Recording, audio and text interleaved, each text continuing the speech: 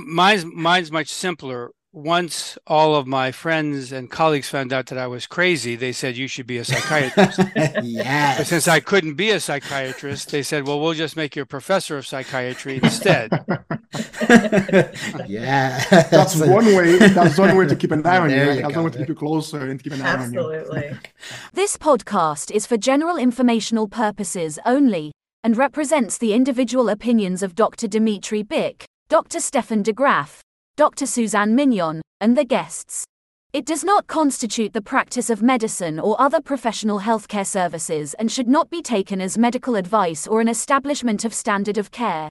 No guarantee is given regarding the accuracy of any statements and no doctor-patient relationship is formed.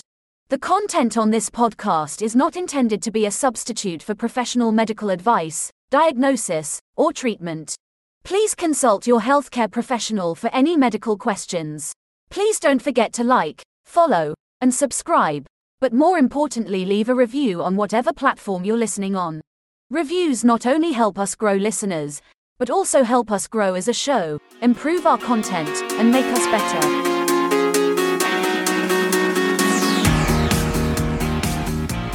Welcome back to the Psych Effect podcast. We're starting off great. Steph is on his couch because, things. Welcome back, Maria. It's the never too late post-game show for the Super Bowl because, of course, you still care, even though we're a week late, right? For sure. I still care. You still care, right? Yeah. We you all still care because Susanna. we all miss football, so we're good. It's still right. relevant. It's still football season, right? Because we're all going to pick It's the been winner. 1 week and we're in withdrawal. That's right. We're all going to pick the winner for next year, right? Yeah. It's going to be, right? Because we saw the Super Bowl logo. We did. It's between the Chiefs Dolphins. and the Seahawks, apparently. Yeah, there was no right. purple. There was no purple in the Super Bowl right away. Purple. I didn't see You any said, purple you said playing. that logo was fake. It was fake. All right. It was only red and gold and white in the real Super Bowl. Anyway, remember Maria picked the props, from last week, and we're not gonna bother with. She won some, she lost some. Who cares? The point is, Travis Kelce didn't propose to Taylor Swift, and that's all we really care about. And there was no No alien. alien invasion. Those are the things we really cared about, right? It was very disappointing. Very I don't know. disappointing. I actually think the alien is Kelsey. That's what I think. But Did they you didn't see go up his in speech? the Now we're on an spaceship. alternate theory. Did of you the- see his speech did you see his speech No. celebrating? Oh my God, you gotta Yeah. go online. I saw him fluming the Lombardi Trophy in the parade where he was drinking He was beer. And singing. he was really wasted. He was wasted. Yes. Really wasted. But what I wanted to do here, and I do want to show you this and ask you what you thought of this. What did you think? This right here. Thank you for coming, I cannot baby. believe that. Thank I you. can't believe you. Thank you for the support. How did you Thank do you for that? coming. Thank you for making it across halfway across the world. You're the best, baby. Oh my The God. absolute best. Was it electric? It was unbelievable. He did not tell her he loves her. She didn't tell him she loves him. That's my take. What's your take? That was sweet. Was it sweet or was that was very just sweet. was that set up Oh. corporate? Well, I I'm mean- teasing. They're still I dating. mean, they They're were still in blowing the kisses inception. at each other from the podium. I mean, They're still in the They were inception. what? That's They fine. blew kisses to I each mean- other from the Oh. podium. I mean, Because she listen didn't to what they're see him. saying. She didn't see him immediately after the game. This is after they got off the podium. But, So I mean- we're not going to just take a clip and say he didn't say I love you, he didn't say this, because they had an No, exchange but- before. Look They at what just they started- said I'm- on camera. Thank you for making it halfway across the world. You're thinking that's not genuine? Was it electric? It was unbelievable. Was it So electric? That's the first thing you ask your girlfriend. I mean, that's a was my weird game thing to electric? say. Take Right. it for what it is. No, I think electric means the performance. I mean, because we talk about the stadiums being electric and the fans being Yeah. electric and everything being electric. I say, It's, let's stop reading into this. Let it be Alright. what it is. Yeah. Shake it off, Dimitri. It's okay. Shake it off. Shake it off. Pun intended. So we should just give them a blank check, is what you're saying. And just Yeah, I'm teasing. Let them have their life. That's fine. that's really the only two Fine. songs Now I you're know. on board. Now Don't you're on lie. board. I know you know. I know you know more. I don't. Don't you dare. The thing is, I lie. follow her on Instagram. I actually really like her. I'm just saying it just seems a little You've contrived. liked her forever. She's been your girl She's forever. been my girl forever, but now she can't be my girl. No, she's You've been a Swiftie. Wait. You've been a Swiftie this entire time. This is what I've coughed it up to. That's it. Yeah, I've been a Swiftie. I've been a Swiftie this whole time. Yeah. Wow. Years. I didn't peg you Years. I did not peg you as a Swiftie, man. Is that an altered image of Taylor Swift on your T-shirt, Dimitri? I don't want to. You better watch out, Suzanne. They're gonna come after you. Hey, for the record, I did not say that. That's all her. Come after her, not me. That's harsh. I'm a Swiftie. Okay. Well, then just throwing your then friend leave under them. the I'm bus. throwing her under the bus. Then leave them alone. You're a bad person. All I did was ask a question. And look, and just think about this for a second, maybe one Sunday, they wake up together, Travis rolls over, And ask they have a nice moment together, and 30 seconds later or so, you hear this. How about that D, baby? I didn't get it. I don't get it. I don't get it. You don't get it? You don't get it at all? No. Please explain. No. Please explain, Dimitri. Okay. Well, let me explain to you. Yes. Some days, once every 2 to 3 months, I roll over in the bed, and 10, 20 seconds later, Maria hears this. How about that D, baby? TMI, Dimitri, TMI. That's what happens. That's what happens. Yeah. D's for Dimitri. D is for D is for Dimitri. That's right. D is for degenerate.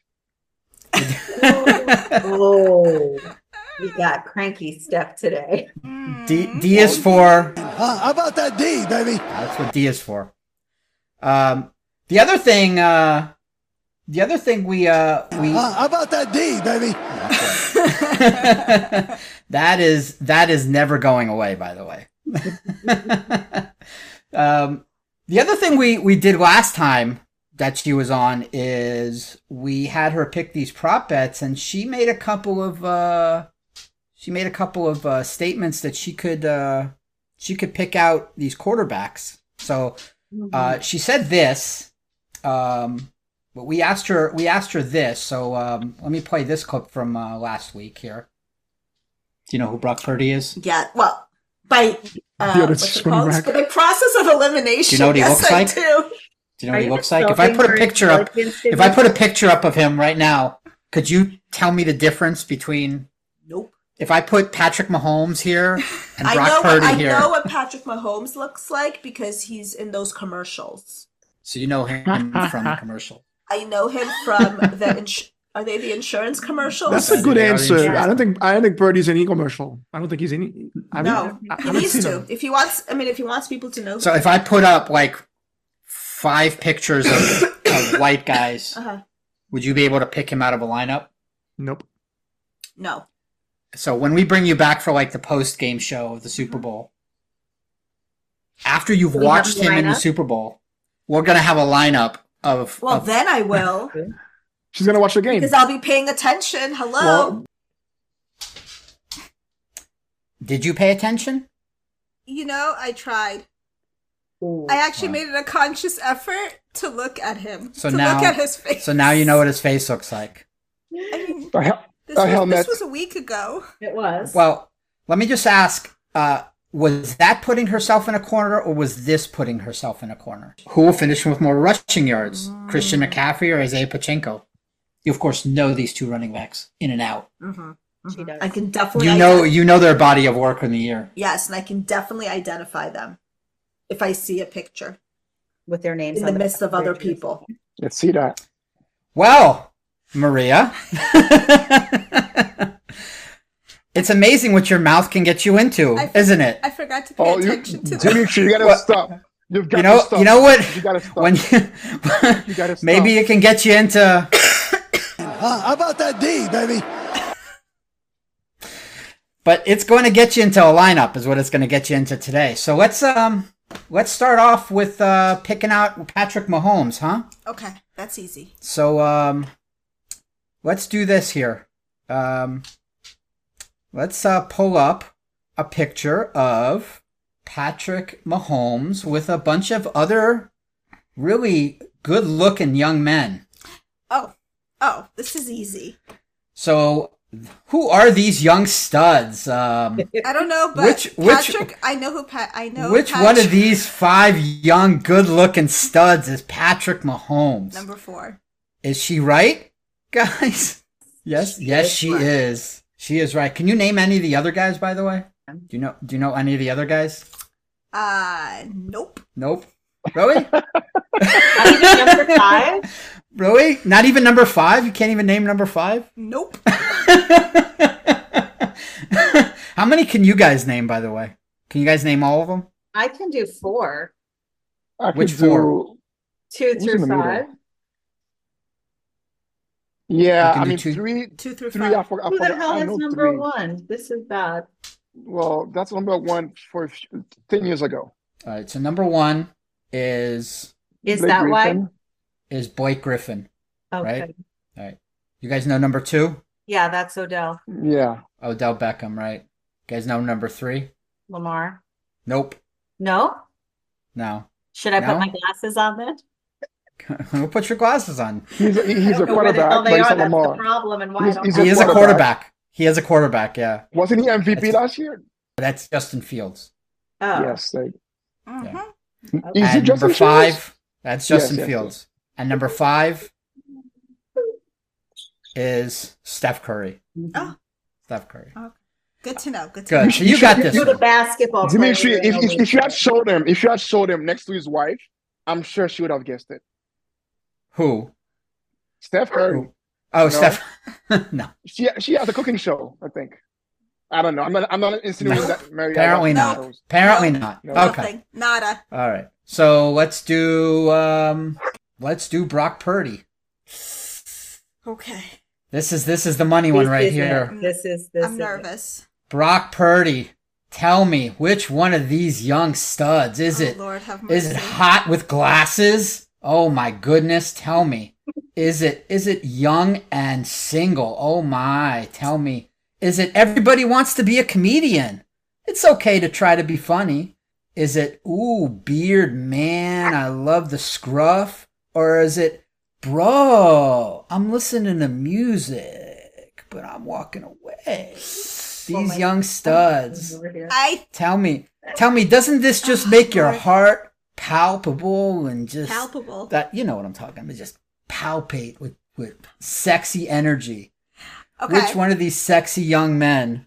I bet you she'd is have an Brock answer Purdy? if they asked her how about that. You know, I'm going to have to say number 3. Number 3. Do you want to help her out, guys? love. It's not number 3. That's the Gronk. That's Gronkowski. Yeah. That's Gronkowski. Okay. You don't recognize him from the Caflac commercial? I'm saying Right. he must So, he's Maria. familiar to me. Maria, so like think about how if you've heard how they talk about Brock Purdy. No. And how young he is. How young he is and what a little boy he looks like. Number 2? Yeah. Yeah. There you go. Could not be number 5, but number 2. That guy, Number number 2, almost won a Super Bowl. Yep. Good for him. He Do tried you really know who hard. number 1 is? No. Good for you. Wait. Is he a football player? No, he's a they're movie. all- He's a movie. He's an actor. No. What? Yeah. He will be. He looks like he's like, I don't know, walking around like he was Kenyon Reeves. Like he's on He like- will be an actor one day. I mean, is this We've begged him to come on our show. Yes, we have. Oh, is it what's his name? He does a lot of, I don't know, mushroom, Please. psilocybin kind of things. Yeah. Cheese. Please, sir, come on our show. Cheese. You would be known as a much caveman. happy. Cheese. Also known Okay, as a caveman. And I just can't think of his name. So that's Aaron Rodgers. Oh, I wouldn't have guessed that. Number 3 is Gronkowski. Okay. Number 4, he just got busted for PEDs. He did. And got cut. Yep. That's Garoppolo. Jimmy Garoppolo. And number 5 is a local man. Local hero? He's a local hero. As a matter of fact, he is a local hero. Look at that! I felt it. He's a local hero. Tell me. He's walking around Miami as a hero. He is a local hero. His name is Tyler Hero. His name is literally Tyro Hero. Tyler, our hero. Hero. He is a local hero. Plays for the Miami Heat. You're killing us. Wow. That. Wait, that was you've not been planned? to a Heat game before? No. Wow. No, I thought the kids have. Never. Wow. To what? What game? Miami Heat. Not yet. Not yet. I thought I lie. I've been to a Heat game in like 2005. No, Hero wasn't there. No, Hero. I think he was like 2 years old back then. Yeah, maybe. I went when I was in graduate school. I remember that. I think I left early. That's funny that you said he was a local hero. He literally is a local hero. That's called synchrony. It's called premonition. Synchrony? Yeah, very good. All right, so our last lineup is the running back lineup. And what we're going to do here is you've got to pick 2 out of 6. You've got to pick Isaiah Pacheco and Christian McCaffrey out of 6 men. I'm not going to Out of 6 sexy men. All right. Look at these guys. Oh. Look at these guys right here. I don't know. Okay. Oh, okay. Okay, so I know it's not number 1 because I know number 1. Who is number 1? I know him. I just know Michael him. Beckham. I just know know who that? him. Do you know his name? Some people do say he is the alien. Oh, David Beckham. Yes. Okay. And who's number 2? Yeah. I don't know. Okay. Jason Derulo. Number 3 looks familiar. Number 3 looks familiar. All right. Yeah. All right. So who are we looking for? We're looking for Isaiah Pacheco, the running back for the Chiefs, and Christian McCaffrey, the running back for the 49ers. Who you said you could definitely identify in a lineup of other men. I have no idea. Take a guess. You have Take a guess. That's right. Okay. I don't know. Number 3 is who? I don't know. Well, you've only got 2 names to pick from. What are the names again? Isaiah Pacheco and Christian McCaffrey. Let's say he's Pacheco. All right, excellent work. Casino. That's him. That's good. You're better than a casino. Yeah, good job. Let's go to Hard Rock. Let's go to Hard Rock. And which one is McCaffrey? I don't know. Number 6. Yes. What? Nice. Wow. All right. Where are we going tonight? We're going to the Hard Rock. Yes. Hey, we're going to Hard Rock. We are going to the Hard Rock. We're going to pull some. We're going to pull some levers. This is happening. That's right. Maybe we'll get Hard. There you go. Maybe we'll get Hard Rock to sponsor us. Can you name number 4? He looks familiar too. He does look familiar, right? He's old. Can you name him? No. What about number 5? Is he a dolphin? He's a human. He's Does he play? He's a human. Awesome. Does he play for the Dolphins? He does. Very good. All right. I mean, this is as good as it's gonna get. This is excellent, by the way. This is as good as it's gonna get. This is really good. You're very warm. Very warm. So he's not a dolphin, but he plays for the Dolphins. He's not the quarterback. But he's called by another animal player. He is a human that plays for the team, the Miami Dolphins. Yes. Is it Waddle? Wow, that's very close. I mean, that's. I just tried. Look. It's not bad, right? She went with the penguin. It's Tyreek Hill. Yes. Okay, that was my number. Because I only know Waddle and Hill. Really, you don't know Tua? And Tua, and that is it. And you don't know number 2? I do not. Tua. Number 2 is my white whale. Yes. Is my white whale. That's Antonio Brown. Favorite. Mm-hmm. I need to have him on the podcast. He's my white whale. All right. I know how you feel about Antonio Brown. All right. Good job. So, Good job. That's fantastic. Good job. That is actually fantastic. So is it going to be blackjack tonight or the roulette table? What's going to be tonight? It doesn't matter. She is on fire. I think we'll play. I think it's going to be poker. I think it's going to be poker. We're going to go into the high stakes poker table, and she's going to crush. She's going to crush Texas Hold'em. Mm-hmm. All of those guys. No chance. She's going to crush them. Anyway, awesome. Thank you. That's our post-game show. We will have her back probably for, I don't know, March Madness. You can pick the you know what March Madness is, of course, right? It has to do with basketball. That's right. That's right. She'll pick the March Madness bracket, right? The Final Four, and maybe the NBA Finals and the NHL. And I have a question. Please do. Can I go back to my nap? Yes. Nighty-night, Steph. Thank you. Nighty-night, Steph. Barry Krakow, our sleep expert, is next. Oh, that's perfect. That's convenient. That is perfect.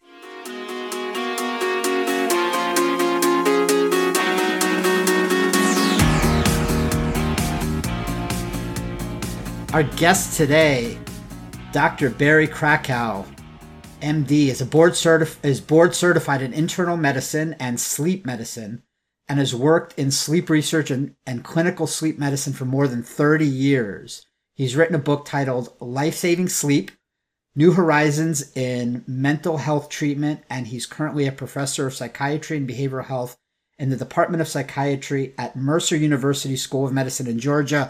And I got to ask you, Dr. Krakow, how did an internist and sleep medicine doctor end up as a professor of psychiatry and behavioral health? Is it just like if you're a doctor for 30 years, you can just end up in any department? Because I have friends in med peds, and if I just work as a psychiatrist for 30 years, can I just go and take over their department? Because I'm so ready to do that. Mine's much simpler. Once all of my friends and colleagues found out that I was crazy, they said, you should be a psychiatrist. Yes. But since I couldn't be a psychiatrist, they said, well, we'll just make you a professor of psychiatry instead. Yeah. That's one way to keep an eye on you. That's one way to keep you closer and keep an eye on you. Absolutely. All right, let's start simple. All right. You're a sleep medicine doctor. Explain to people what the sleep cycle is and how it gets disrupted in some of the worst sleep disorders. So I would reframe that question a little bit, because in the field of mental health, which is what through divine providence I ended up being involved in helping all of these mental health patients with sleep disorders dating back to 1988. I actually began my work with psychiatrists at the University of New Mexico Department of Psychiatry, and they were developing a treatment for chronic nightmares. So literally from 1988 to the present, all of my work has been working with mental health patients who have sleep disorders. And what we learned was that the sleep cycle, as you've put it, is highly disrupted and fragmented in these individuals. And it's such a big deal because, unfortunately, the mental health community, psychiatry, psychology, and other therapists, they're trained in a very different way to think about sleep. It's behavioral, it's neurotransmitters, it's psychological. It's something that you deal with by changing a behavior or giving a medication. And for this sleep cycle that you're talking about, where people have to go into various stages of sleep, eventually going into deep sleep, going into REM sleep, they never actually get to these stages because the cycle is so disrupted, not by the things that mental health professionals are trained to see. The actual, and we say this word in Hebrew, emes, the truth. The truth is that physiological things are the big player in mental health patients having sleep problems. And this is bringing psychiatry and psychology to a crossroads, which is going to be huge, in that they're going to have to decide, are they willing to actually deeply invest time, energy, and thought into understanding how these sleep problems actually work. So to actually answer your question seriously from the beginning, I've been developing a sleep program in the Department of Psychiatry and Behavioral Health over at Gateway Behavioral Health, which has its own psychiatry residency training program. So we're teaching psychiatry residents how to look at sleep very differently and not go down this pathway of thinking about its medications, its behavioral interventions. It's actually something deeply involved in the sleep fragmentation, the EEG. And to see that, you have to do what's called a sleep test. And once you do that, and once you gather that data, you learn very quickly. And this is what we learned in the early to mid 1990s, 30 years ago, that the largest number of people who walk in the door to a mental health facility who are saying, I can't sleep, usually have two things going on. One, they've tried multiple treatments for their sleep that don't work. And two, when they get sleep tested, they have sleep apnea. Well, I'm glad you said all that, because when I get patients, when I was trained, when people come in and they say they can't sleep, they say that as part of a mental health disorder, depression, anxiety. And if that doesn't fix, if the treatment for depression, anxiety doesn't fix their sleep, then they end up with all these kinds of sleep medications. At the time that I was trained, became Ambien. Then Ambien became Sonata. Sonata became Lunesta. Now they come in, they're already on all of those things. Now it's Belsomra, it's Dayvago. The Quvivic is now the new one. So I sent you a study that you saw that was done, I believe it was done recently. It was a huge review of all of the medications that are given for sleep, even ones that aren't sleep medicines necessarily, like trazodone. Right. And there was no good recommendations. All of the recommendations were weak. That's right. So why? Do you know why? What do you make of that study? No, it's brilliant. It's brilliant. It's like that's the problem. The reason the recommendations are weak is because the medications actually only work very well for select patients, and they do work sometimes for certain people, but they're weak because it's called begging the question. The premise of what they're doing is completely off. I'm saying there's a revolution going on in the field of sleep medicine, and we and a few others are some of the leaders. This was first discovered in 1973. 1973, somebody first discovered, Dr. Christian Guilleminault, the most famous recognized sleep researcher in the world until he passed in 2019. He recognized that sleep apnea was linked to insomnia. And so we carried on that research starting in the 1990s.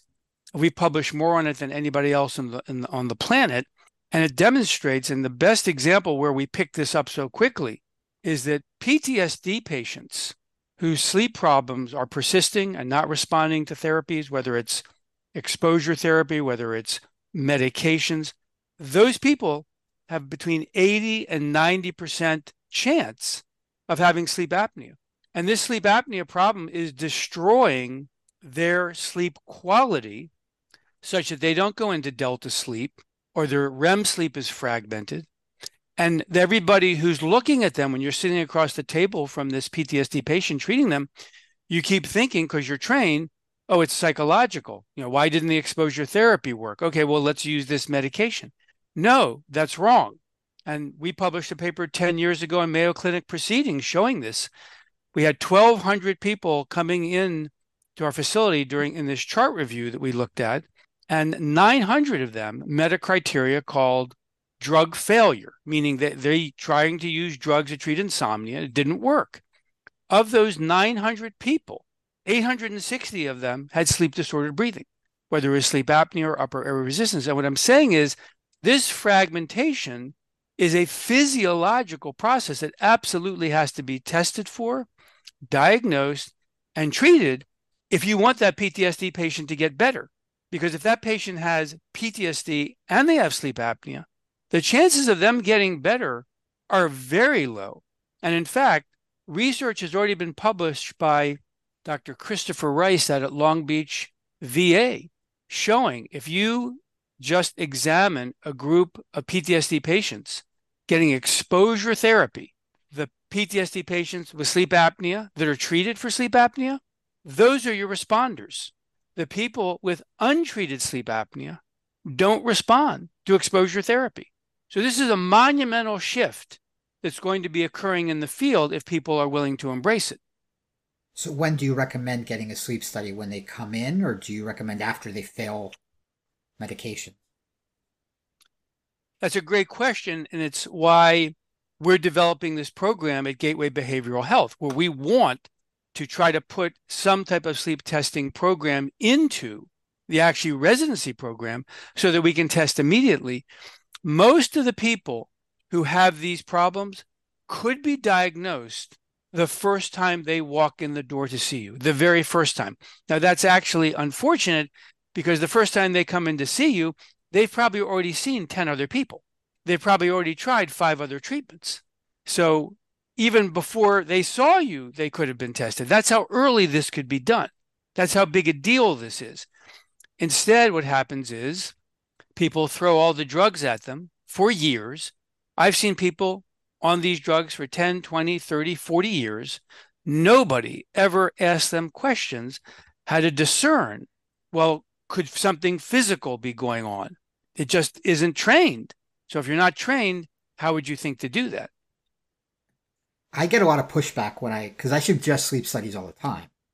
That's but great. People just want their drugs.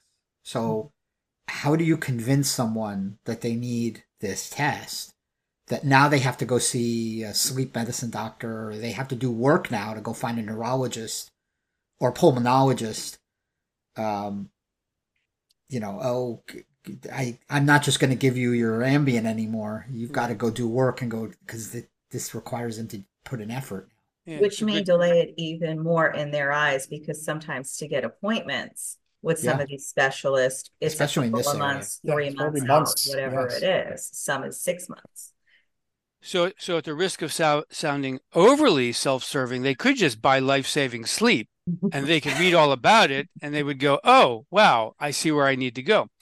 So the point you're making is a very interesting one, which I believe can be turned around in favor of a different point of view regarding patient care, which is this.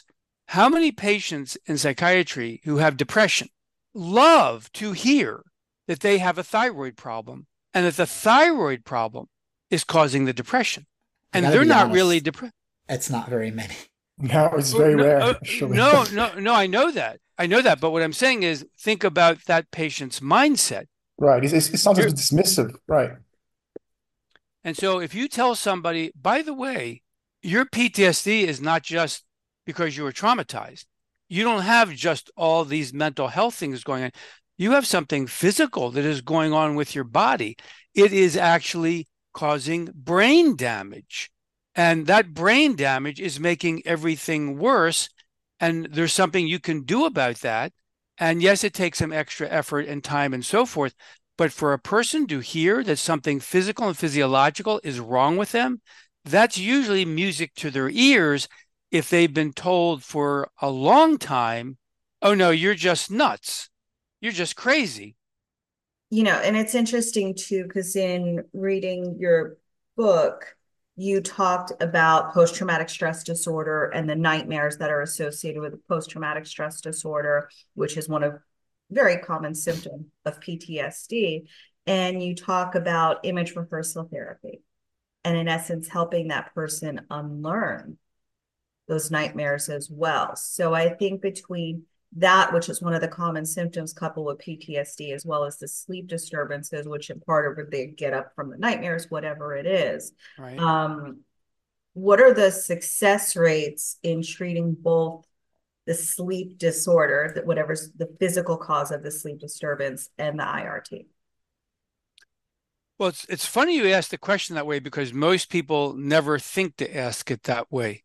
We know from our research, and this is not published research, this is just clinical experience, and worldwide people know this, that IRT still works when people have sleep apnea, which is remarkable. But it really does work as an imagery, changing process. So the human mind is capable of making that and actually getting benefit.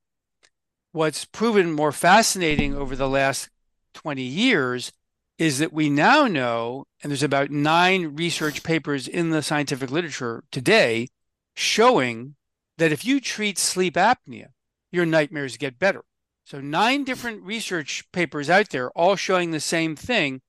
using a CPAP machine will make that better. And coming back to your point about post-traumatic stress, what we're getting at here is, yes, there are psychological components, for example, nightmares and insomnia. But all of this is like top heavy with sleep disorders, nightmares, insomnia, sleep disordered breathing. Many PTSD patients have restless legs and leg jerks. So, and not to mention your earlier question about circadian rhythm cycles. So all that is going on and not being addressed. It's just not being addressed. People are not saying, well, I see you have these independent disorders. And this goes back to a very interesting paradigm in the DSM. If you follow the DSM through the years, eventually, by the time they got to DSM-4 TR, they began writing how sleep disorders might actually be independent, even though most of the papers published all the way up to, say, 2010, if not to the present, still talk about sleep as if it's a disturbance. And what does that mean? Well, if it's a disturbance, that means it's a secondary problem. It's not the primary problem. Oh, so just keep giving drugs. And what we've been preaching now for quite a while is, no, these are independent, primary, co-occurring, comorbid conditions. And you have got to pick and target each one: nightmares, insomnia, sleep apnea, restless legs, leg jerks. And this is why I say psychiatry and psychology are coming to a crossroads, because they have to be able to say, well, wait a second, if we're missing this, are we just going to send them over to sleep doctors? Why don't we do it? You know, here's a very interesting paradigm to consider. The single biggest group of doctors in the world who are embracing this comorbidity model is cardiologists. Cardiologists are now advancing their own sleep medicine programs inside of cardiology. What we're doing here at Gateway Behavioral Health is we're training psychiatry residents to stop picking up the prescription pad and looking at their patient's throat and finding out, hey, you know what? That's a crowded throat. Let's talk some more about what's going on with your symptoms. They're going to be coming out into practice. And eventually, I believe psychiatry residency training programs all over the country are going to be forced to adopt this. And if they don't, I think it's going to create huge problems in the field of mental health. Is this a purely American problem, or is this kind of absolutely global, all over? So I just did 3 Zoom training seminars for mental health professionals in Israel. They're obviously dealing with tons of PTSD, nightmares, and insomnia. And this was brand new. Again, brand new, that when I talked about the nightmares, we talked about IRT. When we talked about insomnia, we talked about cognitive behavioral therapy for insomnia and emotional processing techniques. And then when we talked about sleep quality and sleep fragmentation and sleep disordered breathing, it was like, wow, you're saying like all of these patients could be having this problem? Not all, but when people don't recover, when they're not doing well with their PTSD treatment, it's a huge red flag that something physical is going on. Yeah, no, we've been talking, and I think a few times all of us mentioned that, or realized that these patients, I'm going to speak for the bulk that get what we call resistant insomnia. They get bounced around from specialist to specialist. In my experience, I'm sure Dimitri has had the same experience. We often receive patients that have tried, and they tell you, I've seen X amount of number of sleep specialists, I've seen other doctors, and then they all say, go to a psychiatrist. Then we work with them for a few weeks and months, right, and we say, we can help you go back to a sleep specialist. And then there's one diagnosis I've come across, and I don't know how to tell a patient without them being a little bit disconcerted, and is the so-called sleep misperception, or now it's called, I guess it evolved to paradoxical insomnia, meaning basically you're telling the patient that we've done testing, your sleep apnea test has no objective findings for your insomnia, and it's mostly that you've been dependent on medication. So how do you explain to your patients that they are sleeping, but they don't know they're not sleeping? Right. So this is a great set of circumstances you've just set the table with, because this is the problem you're describing. You may not even know how big the problem is that you just described, because you brought up so many different things showing how the system is broken. First of all, most people who are sleep doctors that try to test for some of these different things, who would come up with a diagnosis of sleep state misperception, the chances are 90% they're wrong, absolutely wrong. And why is that? Because what's happening, and I've seen tons of people who have been either labeled that way or told, well, it's just in your head and all that. What's happening is when you have really bad sleep fragmentation, you're going in and out of stage 1 sleep constantly through much of the night. Well, I could take any person in this room that we're talking in right now. You could take any of your patients. If you fragment their sleep that way, you're going to start saying, I didn't sleep last night. Well, I'm sorry, I've got an EEG here. It says you slept last night. That's bogus. It's absolutely bogus. So that person does have a perception of very broken sleep. And they have learned, for unfortunate reasons, maybe because of anxiety sensitivity, that would be a good explanation, to interpret it that they're not sleeping. Well, they're not sleeping well. So give them credit and let's go find a better sleep doctor who actually knows how to understand why that sleep is fragmented.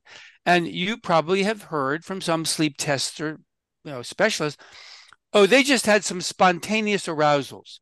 They just wake up for some reason. We don't really know what it is.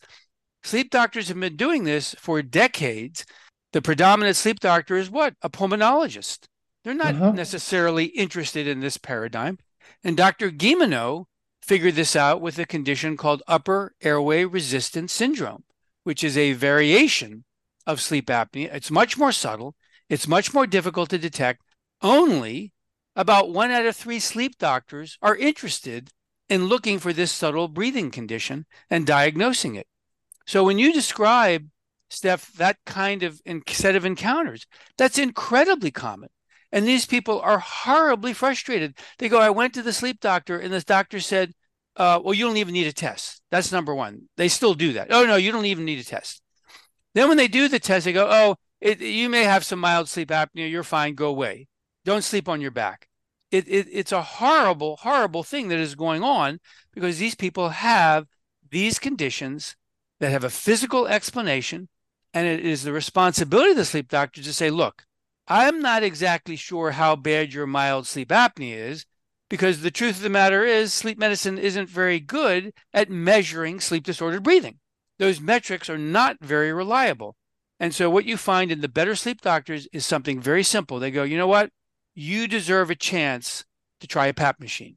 Let's have you try a PAP machine and see what you feel.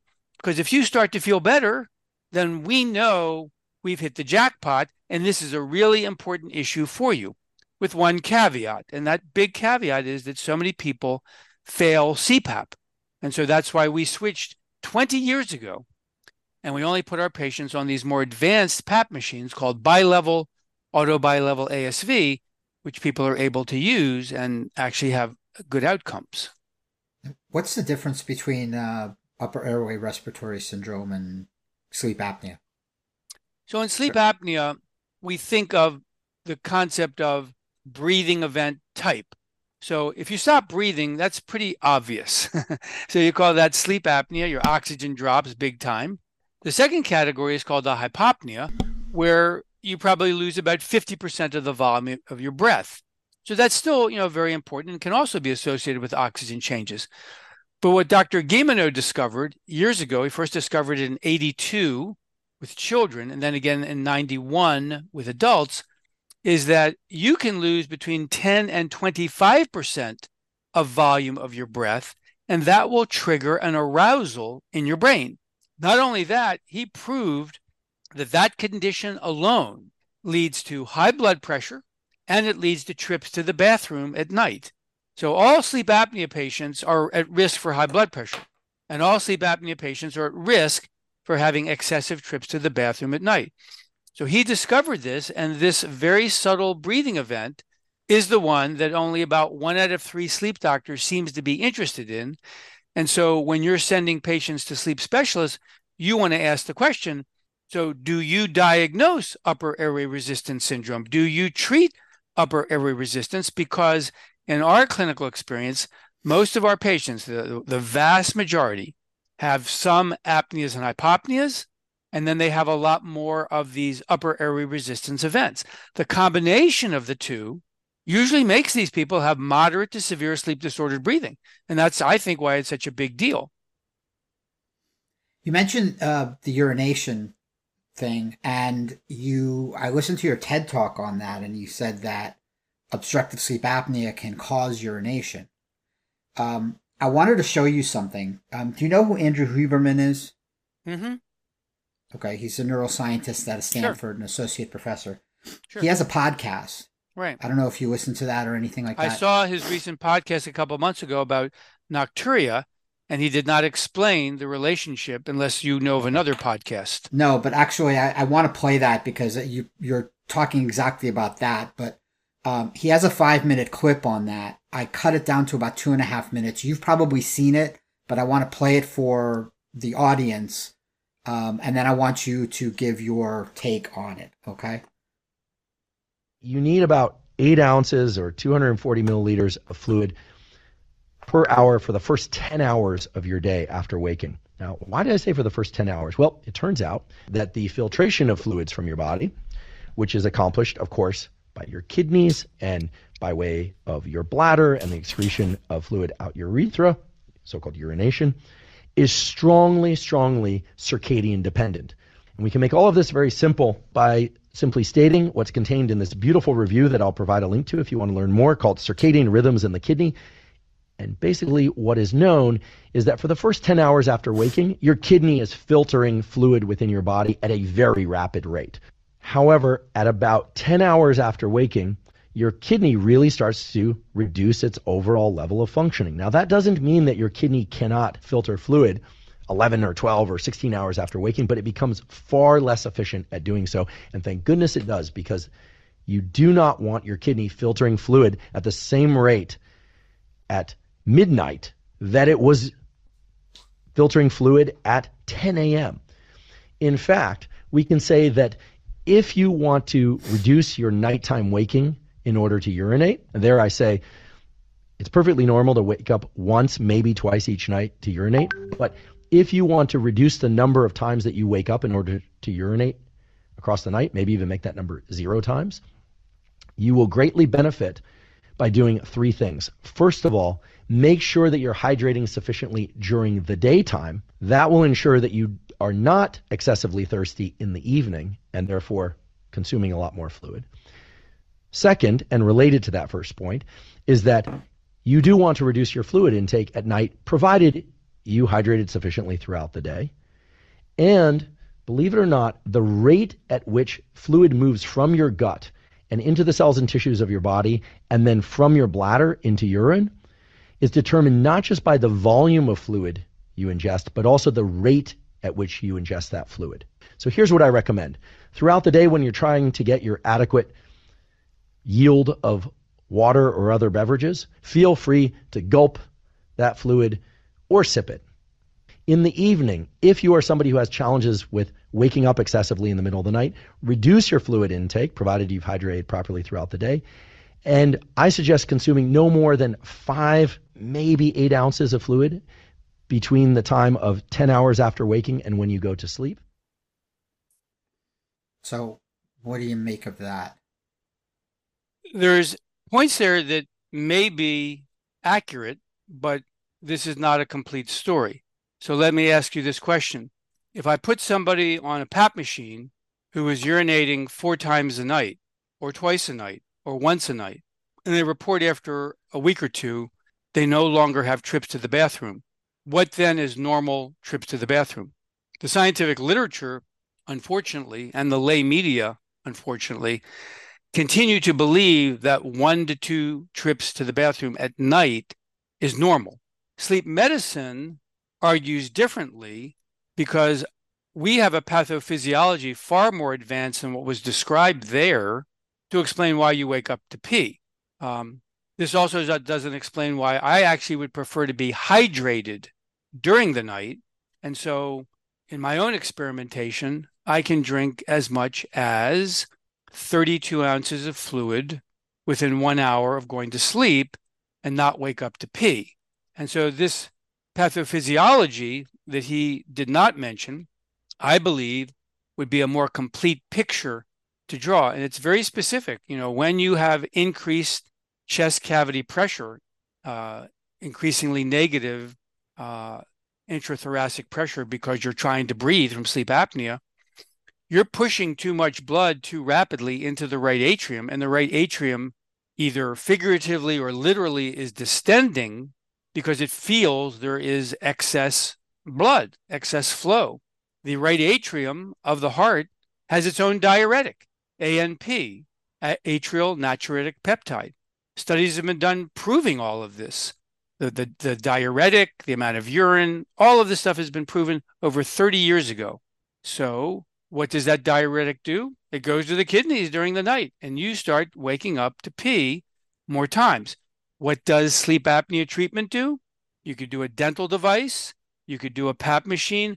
I actually know some people who've used nasal strips and said they've had some reduction in their trips to the bathroom. So that pathophysiology is completely reversed. You do no longer have the chest cavity pressure building up, pushing excess blood into the right atrium. So the right atrium does not release a diuretic. It's astonishing how many sleep doctors know this and how many other doctors don't. Some urologists are beginning to catch on. Some cardiologists definitely are catching on, but it's very common for people to be espousing this idea that 1 to 2 trips to the bathroom at night is normal. And I would say, okay, well, if it's normal, what would you say if it went away by using a PAP machine? Would you still say the 1 to 2 is normal? Or would you say, hey, I think normal might be 0 and I like 0? But if it's been 30 years now, why isn't anybody recommending this stuff? Shouldn't everybody be on a PAP machine then? Well, that's its own interesting question. Like the rate of sleep disordered breathing in society is getting worse for lots of different reasons. One would be not surprising if you say that weight is increasing, right? But obesity doesn't cause sleep apnea. People are very confused by that. Obesity worsens sleep apnea. The cause of sleep apnea is where you breathe. It's your throat. And so if you look at facial structures and the way people are growing their heads, so to speak, whether they're breastfed or not breastfed, whether they're malnourished or not malnourished, we're probably seeing a lot of changes in head craniofacial structure that then create risks for having more narrow airways. And so that's why, in part, we're having a bit of an epidemic of sleep disordered breathing. Hang on a second. Are you saying we're evolving to sleep apnea? It appears that the way, let's put it like this. That's a hot take. Oh yeah, if you say that the longer the longer you keep people alive, are they going to get more diseases? Everybody would agree with that. Nobody's saying, oh yeah, that's not a surprise. This may fit into that pattern. I don't know, but we do know that craniofacial, it seems, there's many people who've written about this even 20, 30 years ago. Dentists, oral surgeons have written about this exact topic, that facial structures seem to be changing and that could be creating a big risk for sleep disordered breathing in the population, especially Western civilization. But OSA comes about when you're young too, so it's not an elderly disease. It's a disease of all age groups. Correct. So it doesn't mean that you just get it when you're a kid and then that's it. You could absolutely not have it as a child or a teenager and get it later for a number of reasons. What if the airway muscles in your throat weaken for some reason? That could be aging. What if they weaken because you put too much pressure on your neck because you've gained too much weight? What if there's something to do with fitness, and that has to do with the way your muscle integrity again in your airway is maintained? So it's not just an evolutionary thing, it's a societal difference, the way we exercise, the way we eat, the way we sit on the couch too much. It could be, but the big one I'm getting at is that if your airway structure is such that you were cursed as opposed to blessed when you were born, and you don't develop that airway structure to expand the upper airway, and that is an absolute risk for getting sleep disordered breathing. That doesn't mean there can't be somebody who has a narrow airway that doesn't get sleep apnea. We're not saying it's a one-to-one correlation, but there are so many children, for example, think about all these babies who have sleep problems, and everybody thinks it's behavioral. And they think, oh, my kid just won't settle. Why would a 6-month-old settle if they can't breathe? They're tossing and turning and getting up because they can't deal with this. They don't have a conscious awareness of it. They're struggling to actually breathe better. So they're turning around, they're flopping around, they're trying to figure out what they can do to breathe. And we're looking at them like, oh, well, you've got this behavioral problem. Oh, you're co-parenting, you're co-sleeping, you're doing all this stuff. I mean, again, this physical factor is it's the, what do you call it? It's the gorilla in the room. It's the 800-pound gorilla. It is diabolically involved in so many aspects of healthcare. It appears unbelievable. Yeah. But and you bring something interesting up too about children and sleep and the 6-month-old not settling. And we see, we hear about children older than 6 months, obviously 2, 3, 4 elementary school age children having sleep disturbances as well, where their parents say they won't go to sleep, they won't settle down. I can't get them to sleep at night. What is your take on the role of things like electronics and children sitting there on their iPads for hours, let's say, or playing video games before they're going to bed? Right. How does, in your research or in your experience, how does that affect their sleep? It's a highly relevant factor, but it's also a red herring. It also comes back to, and I love the word because I learned this in psychiatry, perseverating. I'm going to perseverate on physiological sleep disturbances. Why is that kid looking at the screen? It's not just to be entertained.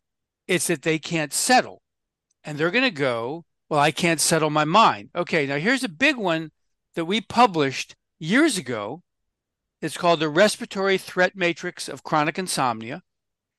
And we have no way to prove this because I don't know if there is a way to prove it.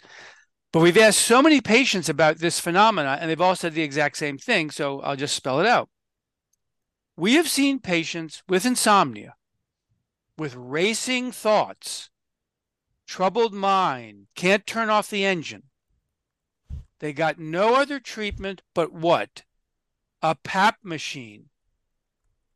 They started using a PAP machine, and suddenly they didn't have racing thoughts. How is that possible? And I think the answer is the racing thoughts were used to keep the person awake. Why? Because even if you lose 10 or 25% of your air volume, that's 10 to 25% of mini suffocation occurring hundreds of times during the night. Why would anybody in their right mind go to sleep? And sleep is stay awake and you won't choke. Stay awake and you won't suffocate. So I'm glad we're talking about wake and racing thought. It seems to me, correct me if I'm wrong, I don't know how long we've been studying this side of things, but it seems to me the new advent medications that are on the market, the fancier names, attack the orexin, physiology. And they talk about suppressing the wakefulness instead of focusing so much on sleep architecture, if you will. In your experience, in your research, how much is involved into the sleeping schedule when we focus a little bit more, let's say, on wakefulness, shutting down that wakefulness of the brain, so to speak? It's a very important area, and I agree with your thesis that if you look at the problem that way, instead of I'm putting you to sleep, I'm helping you lower your level of alertness. But again, because I like to play the role of a psychiatrist, even though I'm not one, I have delved into this in so many different ways. And the way I first learned about this, even before I got into the whole physiology part, was that there are very advanced emotional processing techniques that you can train a patient in that will absolutely dissipate racing thoughts.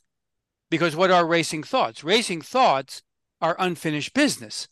And what is unfinished business? Unfinished business is the emotional residue from the day that you never really spent the quality time you needed to work through the problem and get to at least some little bit of closure. And that is the good news, by the way, about emotional processing and treating insomnia. It's not like you have to go through, what's it called, abreaction and catharsis to get there, but you do learn to tamp down some of your racing thoughts by working on your emotions. And when you explain this to people, they go, well, some people have been doing it so long, they don't know what emotions are. Many insomniacs live up here in their head, and they have a very difficult time understanding the concept. But once you work with them and they learn that their anxiety, their depression at times are really covers for deeper emotions like anger, shame, embarrassment, guilt, and so forth, and they begin to work on that, then their mind starts to slow down more because they are working in their heart, learning to listen to their heart. And that process, treats racing thoughts. So I purposely went down that pathway for you because I rarely, if ever, prescribe a pill for somebody to go to sleep. It's more people are coming to me saying, doctor, can you help me get off these pills?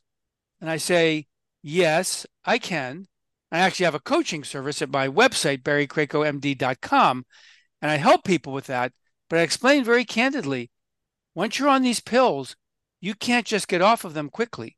You've really got to work through various steps. And of course, the great news for the large majority, if they're diagnosed with sleep apnea and they can get on a treatment for sleep apnea, that's going to make getting off a sleeping pill so much easier and a shorter time span compared to somebody who's just trying to do cold turkey and drive themselves nuts. All right, Dr. Krakow, we're never going to get to every question, so we're going to have to get you out on these last two. Sure. In your book, you do go into the business of PAP machines and insurances, and as someone who's gone on many insurance and medical business rants, I'm going to give you the platform to go on a rant here on, if you'd like, on how these insurances kneecap doctors and patients when it comes to PAP machines, if you want to. That's a great question because, again, it's a big part of the problem. You all are at a place, I'm sure, just as almost every psychiatrist and psychologist I've met over the last decade, you've been at a place where you've heard about people not having a good experience with a DME company for their CPAP, not having a good experience with a sleep center. Then you heard about how the insurance company got involved and said, well, they're taking the PAP machine away. This is absolutely a bureaucratic nightmare. And there is no easy answer to it because everybody listens to Medicare, and Medicare creates these rules about you've got to use your machine X number of days for X number of hours. And, that is highly relevant to many patients who have that capacity. But when you're talking about mental health patients and you're saying, here, slap this thing on your face. I don't care about your claustrophobia. I don't care about your panic attacks. Oh, do you have claustrophobia? You have panic? Oh, well, this is a huge issue. And the insurance companies, they're not paying attention to that. And so what happens is we say, we're going to gradually introduce this person to PAP. So that's the secret that sleep doctors have learned in working with people who have these problems like claustrophobia and panic. And usually you can negotiate with the insurance companies to let the time drag on for a long time if the sleep doctor knows how to do that. So there is that caveat. You can make it go on for a long period of time. The sad part is that the insurance companies and many sleep doctors think that CPAP, which is continuous pressure, works for everybody, when in fact that's not true. And the bilevel devices that give different pressures, breathe in higher, breathe out lower, you end up with a much more comfortable experience. And that's why people adapt and use it. So that would be my insurance rant. Okay. All right. Well, we're going to get you out on this one. You've worked with internists, you've worked with sleep doctors, you work with psychiatrists. Be honest. The psychiatrists are much more fun, right? That's the truth. There is no question. There is no question working with mental health professionals is not only more fun, but I have to say that over the years, you all have been the one that have been interested in sleep. So it surprised me that it hasn't taken off faster in the field of internal medicine, family medicine, primary care. It's more like, okay, send them to the sleep doctors and so forth. But you guys have so much interest in sleep, even if, the training you got wasn't as complete as I would have liked to have seen. But it is no question that it's been so much more engaging. And I'm hoping one day when I'm like 120, I'll get that honorary degree and they'll say, "Oh, this guy's a real psychiatrist." No. We're doing it now. No. Right now, we're bestowing upon you, Dr. Barry Krakow. The Psych Effect podcast has bestowed upon you an honorary degree, an honorary board certification from the Psych Effect podcast as a psychiatrist. Where's my plaque? Yeah, plaque, man. It's right here. It's going to be on the screen. We're going to put it on the screen. Your plaque. That's right. We're going to put it on the screen here for you on YouTube. And there's no way we're going to get to all the questions. We're going to have you back at some point to talk more sleep, because this is I think big topic. I see so many people a week, and I think probably 80% of them have a sleep complaint of some problem. So we're going to have to bring you back. I hope we can consider you a friend of the show. Absolutely. And thank you very much for coming on. Thank you so much. And thank you for your time. We will have you back on the show. Thank you again. Have a good day. All right. Thank you. You too. Bye.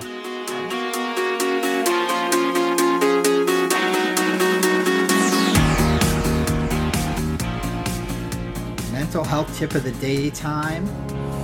Day full of hiccups? Need a shake up? Listen up. It's the Psych Effect Podcast Mental Health Tip of the Day.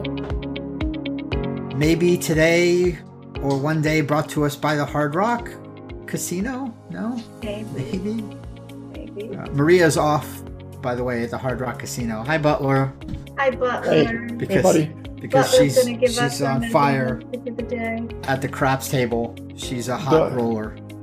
Exactly. The mental health tip of the day is brought to you today by this guy, Butler. Yeah. Butler, that's right. And he basically, guys, told me that this morning. When we have any issues in life, like you're having a bad day, you're fighting with your spouses, or your kids are driving in us, or you have to sign a contract tomorrow. You're overwhelming. You're overwhelming. Your brain is going crazy. Just sleep on it. Just sleep on it. Put it on the shelf. Put it on ice. Take a good rest. Sleep good 8-9 hours. Wake up tomorrow fresh eyes, fresh thought, and go back to the thinking. And then you'll probably bring up better solutions for your issues. Unplug from those electronics. The work emails can wait. Unplug from the electronics is the best advice you could possibly get. Is just put the phone down. Put the phone down. Put it down. There's absolutely nothing that can't wait until the next day. Right. So sleep on it is more like just put the phone down. Just put it down. All right. So yeah. Anyway, Barry Krakow was great, and I think that Maria's Super Bowl post-game show was hilarious. I don't think she she tried hard. She tried hard. She tried. She tried hard. Anyway, She's good. You know the drill. Like, follow, subscribe, and leave reviews, please. Yeah. Apple, Spotify, on those apps, and on YouTube too. When you watch on YouTube, comment down below with what you want to hear and on our show, and we will see you in the next one. Bye, everyone. Good luck at the casinos, Dimitri. Go get some good sleep. The previous podcast is for general informational purposes only and represented the individual opinions of Dr. Dimitri Bick, Dr. Stefan de Graaf, Dr. Suzanne Mignon, and the guests. It does not constitute the practice of medicine or other professional healthcare services and should not be taken as medical advice or an establishment of standard of care. No guarantee is given regarding the accuracy of any statements and no doctor-patient relationship is formed. The content on this podcast is not intended to be a substitute for professional medical advice, diagnosis, or treatment. Please consult your healthcare professional for any medical questions.